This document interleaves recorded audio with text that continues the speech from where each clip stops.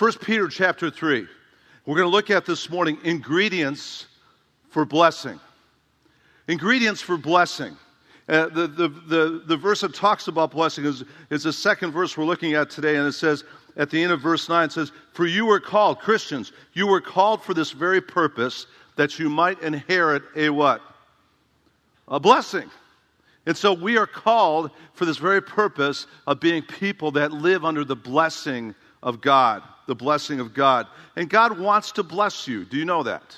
God wants to bless your life. We're even told in the Psalms, "Taste and see that the Lord is good, and blessed is the man who puts his trust in him." We're told by Jesus, if we seek first his kingdom and his righteousness, he will add all things on us. He will bless us. I love Psalm 1 through 3. It says, "How blessed is the man who does not walk in the counsel of the wicked, nor stand on the path of sinners, nor sit in the seat of scoffers. But," here it is, "his delight is in the law of the Lord, and in his law he meditates day and night. And it will be like a tree firmly planted by streams of water, which yields its fruit in season, its leaf does not wither, and whatever he does, he prospers." See the blessing there? God wants to bless our lives. But what we're going to learn today is there's certain things, ingredients, that need to be in place in our lives if we're going to live with that blessing upon our lives. We're going to see there's a lifestyle that's involved of obedience to these ingredients we're looking at this morning. And if we live according to these ingredients, we're going to see in the Word, we will live a blessed life. But it's a choice. Every day it's a choice. Are we going to live under God's blessing, or are we going to live under the curse of sin? Remember Moses, back in Deuteronomy chapter 30? He put before the people of God, he said, you got a choice. You got a choice of life or death, blessing or cursing. And here's what he said, choose life. Simple choice. And every day we wake up, what are we going to choose? Are we going to choose to live for God, or are we going to live for the flesh? Are we going to choose to live for the world, the flesh, and the devil, or are we going to choose to live by the Spirit of God, and for the Spirit of God, and for the kingdom of God? If we live seeking first his kingdom and his righteousness, as I've already said, we will be blessed. We'll live a life that God will take care of us, and he'll add all things onto us. And so I'm going to give you some ingredients this morning on living in these ingredients. And I remember when I first became a Christian, I learned these things experientially. What do I mean by that? I learned that as I was obedient to God, and as I walked according to his commandments and what he was teaching me in the Word, I just noticed life was good. Life was blessed. His hand was upon me. You could almost sense his favor. I remember just experientially learning that as a new Christian. If I walked in obedience, there was blessing. If I walked in disobedience, there was discipline. And I learned very quick as a young Christian, life is a lot better when you choose life and choose obedience, because blessing follows obedience. We'll see that this morning. So let's look at some of these ingredients that we need to have in place in our lives if we're going to live a blessed life. The first thing we're going to see this morning is we need to maintain a Christ-like spirit if we're going to live under God's blessing. We need to live by the Spirit of God and have a Christ-like spirit. What is a Christ-like spirit? Let's go to our scriptures. We left off at verse 8. To sum up. Now, Peter, typical preacher, says to sum up. Another version says finally, and then he goes on for 2.5 more chapters. Typical preacher, right? Finally, sum it all up. Let's go on for 2.5 more chapters. Sum it up. Let all be harmonious, sympathetic, brotherly, kind-hearted, humble in spirit, not returning evil for evil, insult for insult, but giving a blessing instead. For you called for this very purpose, that you might inherit a blessing. For let him who means to love life and see good days, see the blessing, love life and see good days, refrain his tongue from evil and his lips from speaking guile. So there's a list there, a laundry list of Christ-like spirit. And if we're going to walk in God's blessing, then we need to have these ingredients of his Christ-like spirit.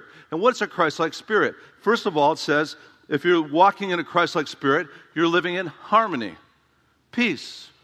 It could also be translated like-mindedness.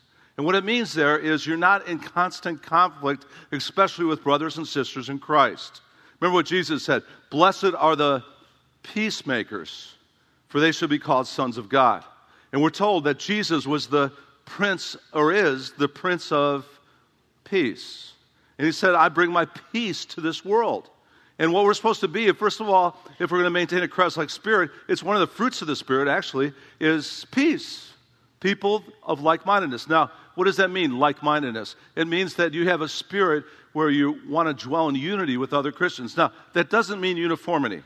It doesn't mean you're not going to have some differences with other Christians. You can actually agree to disagree in some areas. We got people here in the church that are not totally on the same page with me, but they still choose to fellowship here, and we just have some disagreements of some doctrines and things like that, and that's okay. Let's still live in harmony. You know, on our wall there in the cafe, as you walk out the doors of the cafe, somebody at Men's Breakfast actually put it above the door. It says, how good and pleasant it is when brethren dwell together in what? In unity. Jesus prayed for the church and the future church, John 17. 3 times in his prayer in John 17 for the church, he said, Father, let them live in unity. Let them be one as you and I are one. And so the first thing, if we're going to have a Christ-like spirit, is we're going to go along with what Christ's prayer for us is. We're going to live in unity with one another. We're going to have this spirit of unity. Philippians talks about this too. It says, Philippians 2, 1 through 4. Therefore, if there's any encouragement in Christ, if there's any consolation or love, if there's any fellowship of the Spirit, any affection and compassion, make my joy complete by being of the same, look at that, same what? Same mind, maintaining the same love, united in spirit, intent on one purpose. Do nothing from selfishness or empty conceit, but with humility of mind, regard one another as more important than yourselves. Do not merely look out for your own personal interests, but also for the interests of others. Satan's goal for every church is to bring disunity and division, because a divided a church that has disunity in it is a paralyzed church that's stuck and won't do anything significant for the kingdom of God. But when a church is united, brothers and sisters are dwelling together in unity, we get some stuff done for the kingdom. Amen? So the first part of the spirit that we're supposed to have is a spirit of harmony and unity. And also it says we're supposed to be sympathetic. The word there, sympathetic, is a fellow feeling for one another. It's the ability to, when people are hurting, we rejoice with those who rejoice, but we weep with those who weep. And we have this ability to have a fellow feeling for people that are hurting. And we feel for them because we love them. Sympathetic. And then it also says brotherly. Actually, the word there is phileo in the Greek. It's a brotherly love. It's a family affection for one another. It's a fond affection. In church, if we're going to have a Christ-like spirit towards one another, we need to realize we are brothers and sisters in Christ.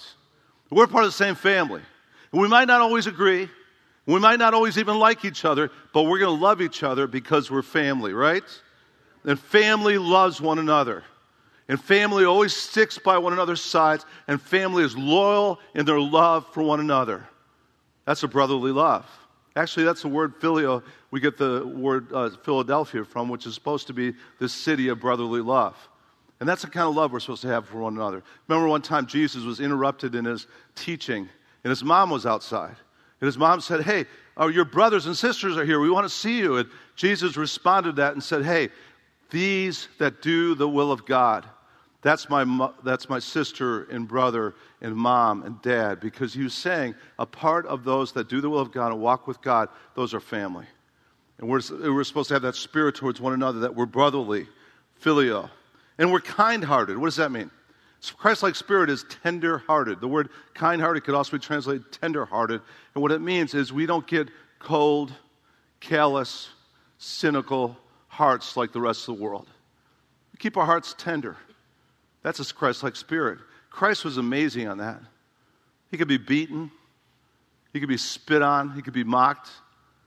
His heart maintained a soft, tender heart towards even the people that were killing him. He said, Father, forgive them, for they don't even know what they're doing. And he kept a soft heart. Tender heart is a Christ-like spirit. And that's a challenge in this world today, isn't it? So many cynical people. So many cold-hearted people. So many people that just want to get you to be cold and cynical and hard-hearted too. How do you maintain a soft heart? Stay in the presence of Jesus. Keep praying. Keep being in His Word. Keep being a worshiper. Keep your heart tender-hearted. That's the key. It's the presence of Christ will keep us soft-hearted. And then it says, after kind-hearted or tender-hearted, humble in spirit. The word humble there, interesting word. It's a word that means, it doesn't mean that you think mean about yourself. The word, according to Philippians 2, again, is this. Humble spirit is this. You think more about others than your own self. You're not self-centered. You're other-centered. You do nothing from selfishness or empty conceit, but regarding one another's, you regard them as more important than yourself, and you make their interest more important than your interest. That's humble in spirit. Now listen, it doesn't mean you think yourself, bad self-esteem, that you're just beating yourself up all the time. That's not humble in spirit. Humble in spirit is, Andrew Murray put it well, he said, a humble spirit is a spirit that isn't thinking mean of himself. He just isn't thinking of himself at all because you're thinking of others first. And again, wasn't that the Spirit of Christ? I was just reading my quiet time this morning after Jesus was given word about his cousin, John the Baptist, having his head cut off by Herod. And Jesus said to the disciples, let's go on the Sea of Galilee, let's get away, let's get some time away. And as he was purposing to go across the Sea of Galilee to a more deserted area, and the people were so intent on being ministered to by Jesus, they went around the Sea of Galilee and met him on the other side when the boat got there. And Jesus, instead of being, leave me alone, what he did is he fed thousands and ministered to the thousands there because he was more concerned about others than even his own self, even in the midst of mourning and loss of his cousin, John the Baptist. Great example of being humble in spirit. And then it says also, verse 9, a Christ-like spirit is not returning evil for evil or insult for insult, but a blessing instead, for he called for this very purpose, that you might, here it is again, inherit a blessing. Now, I read that verse about a Christ-like spirit, and I say, Pastor John's not there yet. I'm still working on this one. I mean, when someone insults me, my competitive nature, and I have a competitive nature, when someone insults me, I want to one-up them. If someone, just attacks me, I want to attack back. Don't look at me like that, because you do too. That's the human spirit. The human spirit in our flesh is if someone insults us, we want to give them back even worse insult. If someone attacks us, we want to attack them back. That's the human spirit. And also, human spirit is retaliatory, but you know what the satanic spirit is? Satanic spirit is, you don't just want to give insult for insult. A satanic spirit is you return evil for good. Someone who's got demons in them, even if you help them and you do good towards them, they'll give you evil back for the good. But you know what a Christ-like spirit is? Christ-like spirit is just the opposite. A Christ-like spirit is you overcome evil with good. And that's why Jesus said, pray for those who persecute you. Love your enemies. Turn the other cheek. And again, Pastor John's still working on this one. I resonate with Raul Reese, who's one of our Calvary Chapel pastors, who's a 4th-degree black belt in Kung Fu, one of the toughest guys you'll ever meet. And I heard him teaching on this one time about having a Christ-like spirit, about turning the other cheek. And he said, here's how I figure it. He goes, he's got this Mexican accent too. He goes, or Hispanic accent. He goes, here's how I figure it. Because you hit me once. Jesus said, turn the other cheek. You hit me again. That's fine. But then I'm all out of cheeks. That's the human spirit, isn't it? You hit me, that's right, I'll turn the other cheek, but then I'm all out of cheeks. But that's not the Christ-like spirit. Christ-like spirit is be kind to one another, tender-hearted, forgiving each other, just as God in Christ Jesus has forgiven you. And a Christ-like spirit is, again, a spirit that maintains humility and love and grace and forgiveness, overcoming evil with good. No matter what's thrown at that spirit, it's going to maintain a Christ-like spirit. And that's part of living in God's blessing. I tell you what, you want to have more blessing on your marriage.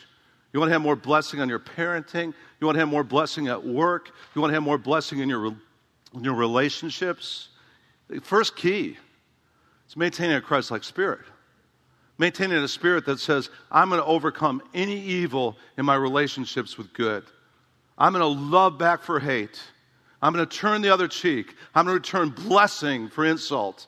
And I'm going to maintain a Christ-like spirit. And then it says at the end of the verses there for Christ-like spirit, for let him who means to love life and see good days refrain his tongue from evil and his lips from speaking guile.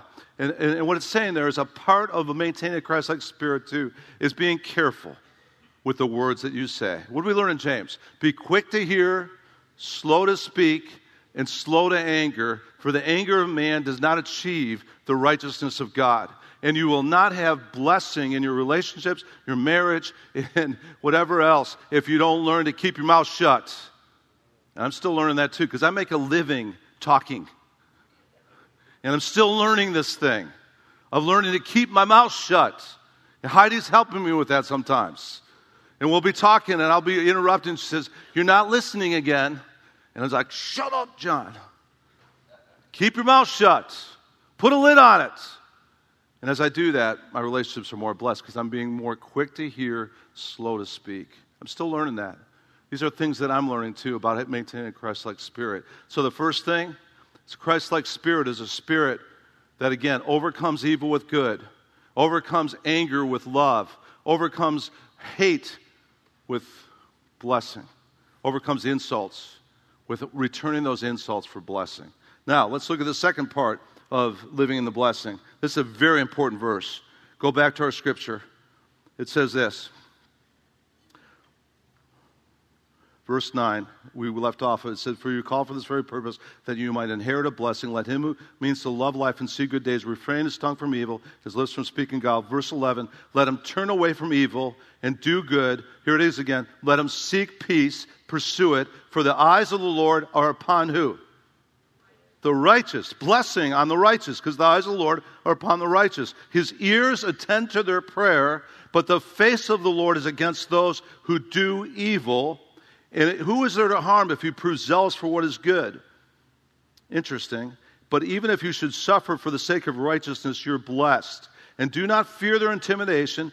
Don't be troubled." But here it is, verse 15, second part of living in the blessing. "But sanctify" what? Sanctify what? Christ as Lord, where? In your hearts. That's the second key to living under the blessing. Living a life that's an ingredient for living a blessed life is set apart Christ as Lord in your where? Your heart. Now, I want to give you a diagram. This diagram is actually from Campus Crusade, and it's a good visual of what it means to set apart Christ as Lord in your hearts. There's two kinds of life we can live. This is actually all the way back to the 4 spiritual laws that Campus Crusade has been using for the last 50 years. The first kind of life we can live is a self-directed life. Where's self in the self-directed life?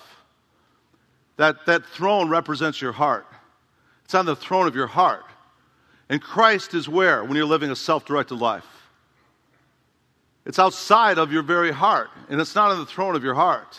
And what are all the interests? The interests are directed by self, resulting in discord and frustration. But when you set apart Christ as Lord in your heart, look at the second diagram. That's the Christ-directed life. Where's self when Christ is set apart as Lord in your heart? Christ is on the throne of your heart. Self is yielded to what? It's off the throne of your heart. You're not living a self-centered life anymore. You're living a Christ-centered life. Christ is on the throne of your heart. And what about the interests? The interests are all directed by Christ, resulting in harmony with God's plan. And I've been both. I've lived a life where it's just about John Hoppy. The first 17 years of my life before I met Christ, it was about me, and me. And I was on a path for self-destruction. And I was a path that was just cursed. And I knew I was under God's judgment. I could sense it. And then I remember giving my life to Christ and learning to submit to His will instead of just do my will. Learning to live for Him instead of just me. And then sensing again that blessing and favor upon my life and seeing it on my life as I allowed Him to lead. As I allowed Him to direct my life. And I trusted in Him, not me, Him with all my heart. And I learned to not lean on my own understanding, but I learned to acknowledge Him in all my ways. And he set my life on the right path. He made my path straight. And you know what? Every day we got to choose this. Because our sinful nature in our flesh wants to do it my way. There's a reason why Frank Sinatra's song for decades was the best top of the list song. I did it, what? My way. There's a reason why people in this world say, hey, I'm going to be the captain of my own ship. I'm going to do it my way. This is my life. Well, good luck with that. Because when you do it your way, your life's going to be a mess. But when you do it God's way, your life is blessed. And not only is your life blessed, but your family's blessed.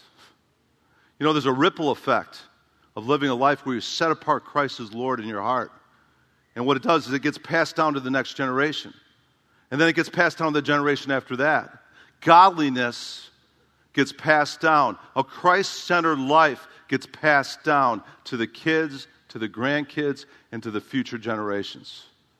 And I don't know about you, but Pop is starting to not only have kids that are married, but we're starting to have grandkids.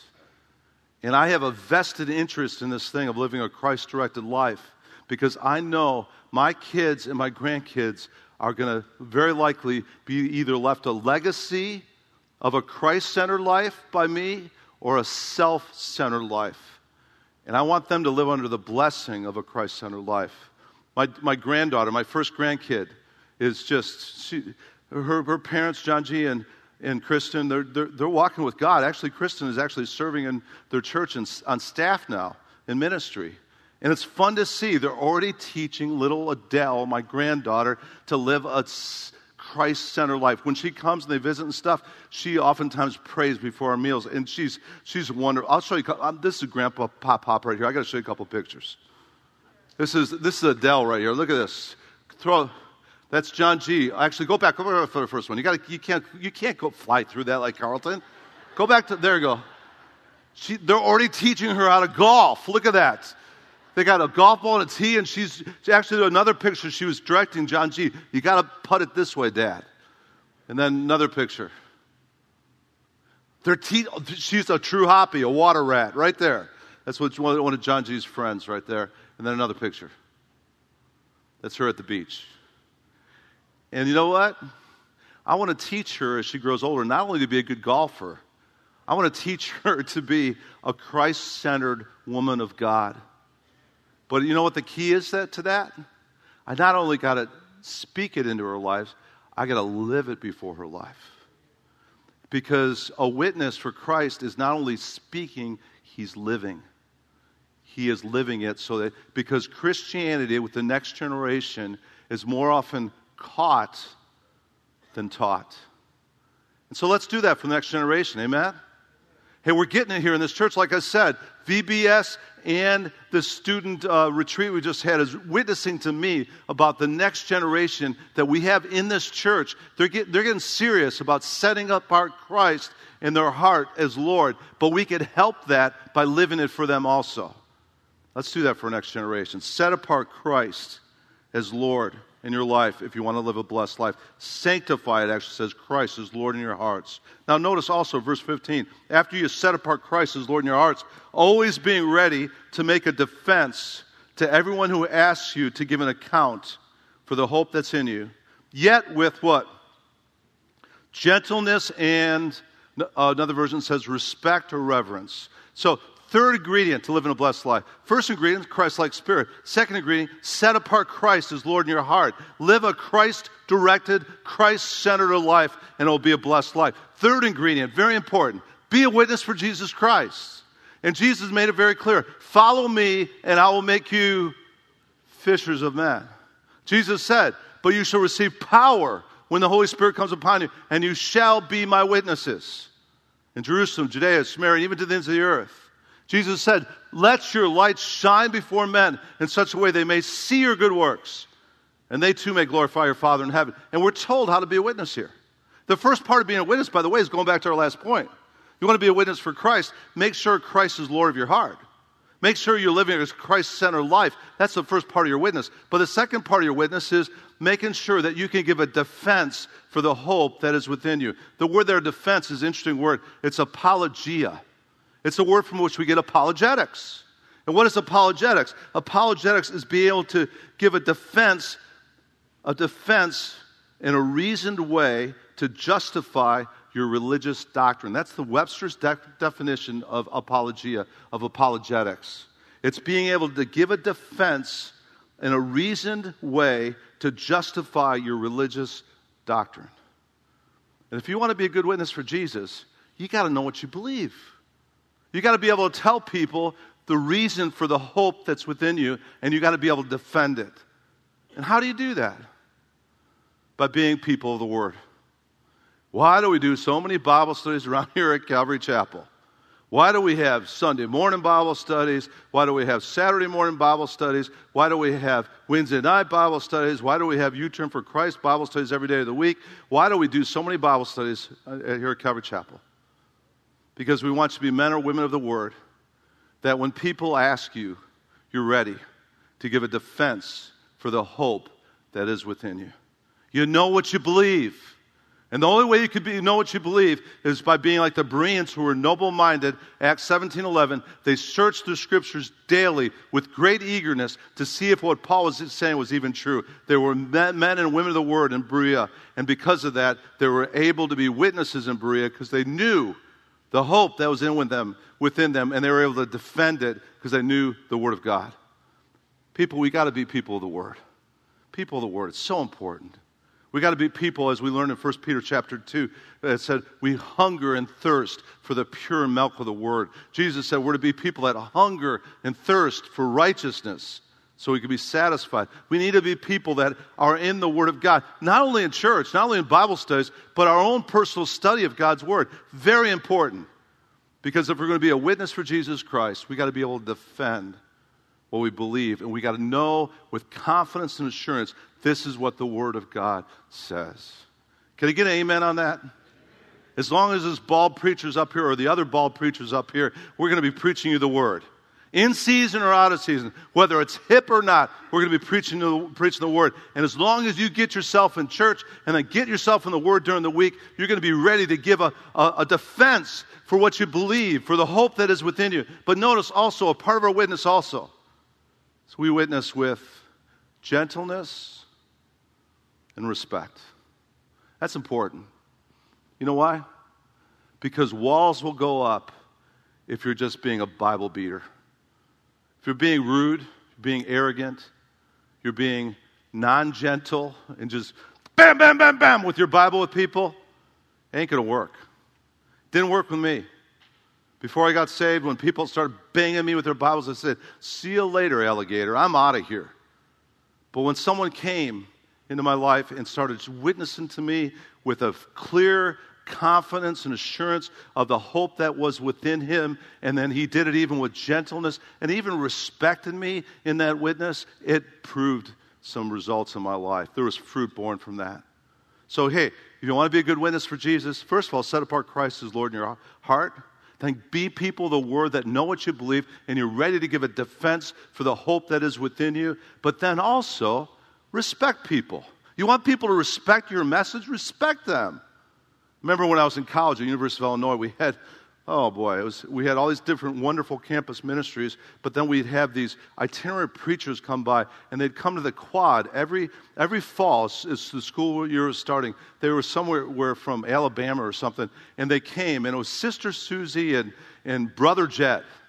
They put up their big speakers on our Quad, and as college students would be going to class, they'd be screaming at them. And not only would they be screaming at them, they would be using, I'd say, even questionable words in attacking these college students. They would be calling the sorority girls, I won't even tell you what they call the sorority girls. They'd be calling the fraternity guys whoremongers and all this other stuff. And we would spend months, after they were just there for a week every year, but we'd spend months after they left repairing the damage because they didn't witness with gentleness and respect. So when we're witnessing to people out there in the world, we want blessing on our witnessing, know what we believe, set apart Christ as Lord in our hearts, but let's do it with gentleness and what? Respect. Amen? Amen. And let's be people of the Word. Again, bragging about our teenagers right now. But it was so fun for me to see our teenagers every day when they were out there for the last 3 days in this retreat, being in the Word of God, having their Bibles out. And after lunch each day, they had devotions. And then after dinner each day, they had worship in the Word every night for the last 3 nights. And it was fun to see our teenagers be people here at Calvary Chapel, people of the Word. And I know that as our teenagers get more and more into the Word, they're going to be a witness in their high schools. They're going to be a witness with other teenagers. And we're going to see them make differences in this world because of their witness, because they're in the Word. The Word of God is the imperishable seed that helps us help others to be born again. And that's a part of our witness. Now let's keep going here. After that, it says, set apart Christ as Lord in your hearts. And then it also says that we're to again, after set apart Christ as Lord in our hearts, we're to make a defense for everyone who asks you to give an account for the hope that's within you, yet with gentleness and reverence. Now, verse 16. And keep a good what? Last key to living a blessed life. Keep a good conscience, so that in the thing which you are slandered, those who revile your good behavior in Christ may be put to shame. For it's better if God should will it so that you suffer for doing what is right than for doing what is wrong. In other words, if you're going to suffer for doing the right thing and not the wrong thing. If you're suffering for doing the wrong thing, you deserve it. If you suffer for doing the right thing, you're being a witness again for Jesus Christ. And again, the writer of this, Peter, was not an armchair expert in suffering for doing the right thing. Peter's the one in the book of Acts, after he was told to quit preaching the gospel, and he said, we must obey God rather than men. Then they were flogged on the way out of that persecution, whipped on their backs. And it said that Peter and the other apostles, they went away rejoicing because they had been counted worthy to suffer for the name of Christ. Peter was the one that at the end of his life in Rome, after being imprisoned in Rome, he was crucified on that hill. He went to the top of the hill. And as he was about to be crucified, he said, hey, I'm not worthy to die the same death as my Savior, Jesus Christ. And he asked to be crucified upside down. Wonderful. The rock. But he's saying here, if you're going to suffer for doing the right thing. And the last thing he tells us about living a blessed life, he says, and keep a good conscience. Now, question, what is a good conscience? What is a conscience? Well, a conscience is this. It's a part of being created in God's image. And every single human being has a conscience. Did you know that? Has a moral conscience. Now, some human beings, because they've rejected God and they've rejected the work of the Holy Spirit in their lives, their conscience, according to the Bible, is seared, it's calloused, it's hardened, and they have this moral conscience that's not working. But as Christians, we're supposed to keep a good conscience. So what is a conscience? A conscience is that moral compass that we're all given, created in God's image, that keeps us on track morally. And what happens is if you go against your good conscience and do the wrong thing, that conscience produces guilt, it produces shame, it even produces sorrow. But here's the good news with that. That godly sorrow and shame and guilt leads, as we respond to it in the right way, leads to repentance. It leads to going U-turn for Christ back in the right direction. And that's the last thing. If we want to live a blessed life, we got to keep a good conscience. We got to keep a conscience that when we do the wrong thing, we feel that shame and that guilt and even that sorrow. We don't go into a spiral of sin. What we do is we keep a short account with God, and we practice 1 John 1:9 that says, if we confess our sins, He's faithful and just, will forgive our sins, and then He cleanses us from all unrighteousness. And that's the last key to living a blessed life, is we keep short accounts with God. And what happens is when we do the wrong thing, we feel that shame, the guilt, and the sorrow. We say, okay, God is a God of grace. A righteous man may fall 7 times, but he rises again. And you get back on track. And you're like David, and you say, oh God, create in me a clean heart. Renew a right spirit within me. Take not thy Holy Spirit from me. Restore unto me the joy of my salvation. God, I'm sorry. Forgive me. Then you get back, you're cleansed, you get back on track, seeking first His kingdom and His righteousness. Last 40 years of walking with the Lord, I tell you what, one of the things that's helped me stay on track is a part of my prayers. I pray through Acts every day, my quiet times.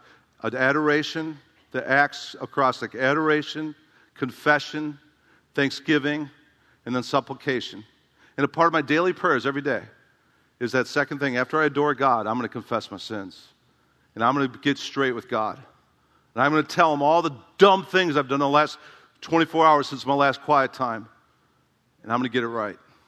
I'm going to let him cleanse me because I know my God's a God of grace. He knows I'm just dust. He knows my frame. He knows I'm going to make mistakes.